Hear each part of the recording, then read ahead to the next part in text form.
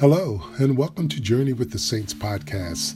This is Garnet Purnell, a seminarian student at Mount St. Mary Seminary, the Athenaeum, located in Cincinnati, Ohio.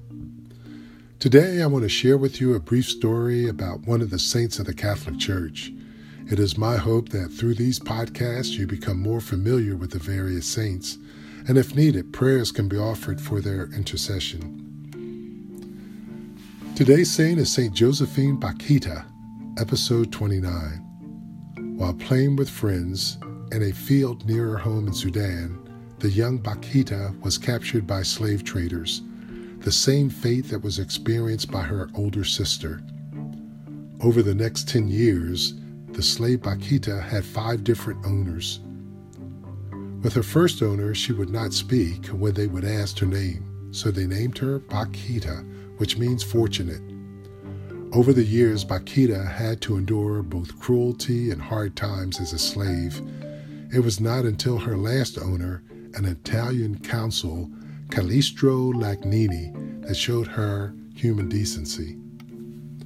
When Lagnini was leaving the Sudan, the young teenager Bakhita asked permission to go with him. She entered the care of a family in Genoa and then the Canossian Sisters of the Institute of Catechumens in Venice.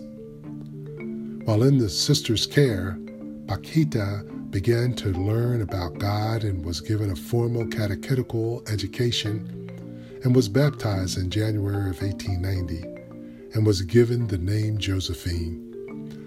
Later, she requested to join the Canossian Sisters and took her final vows in 1896.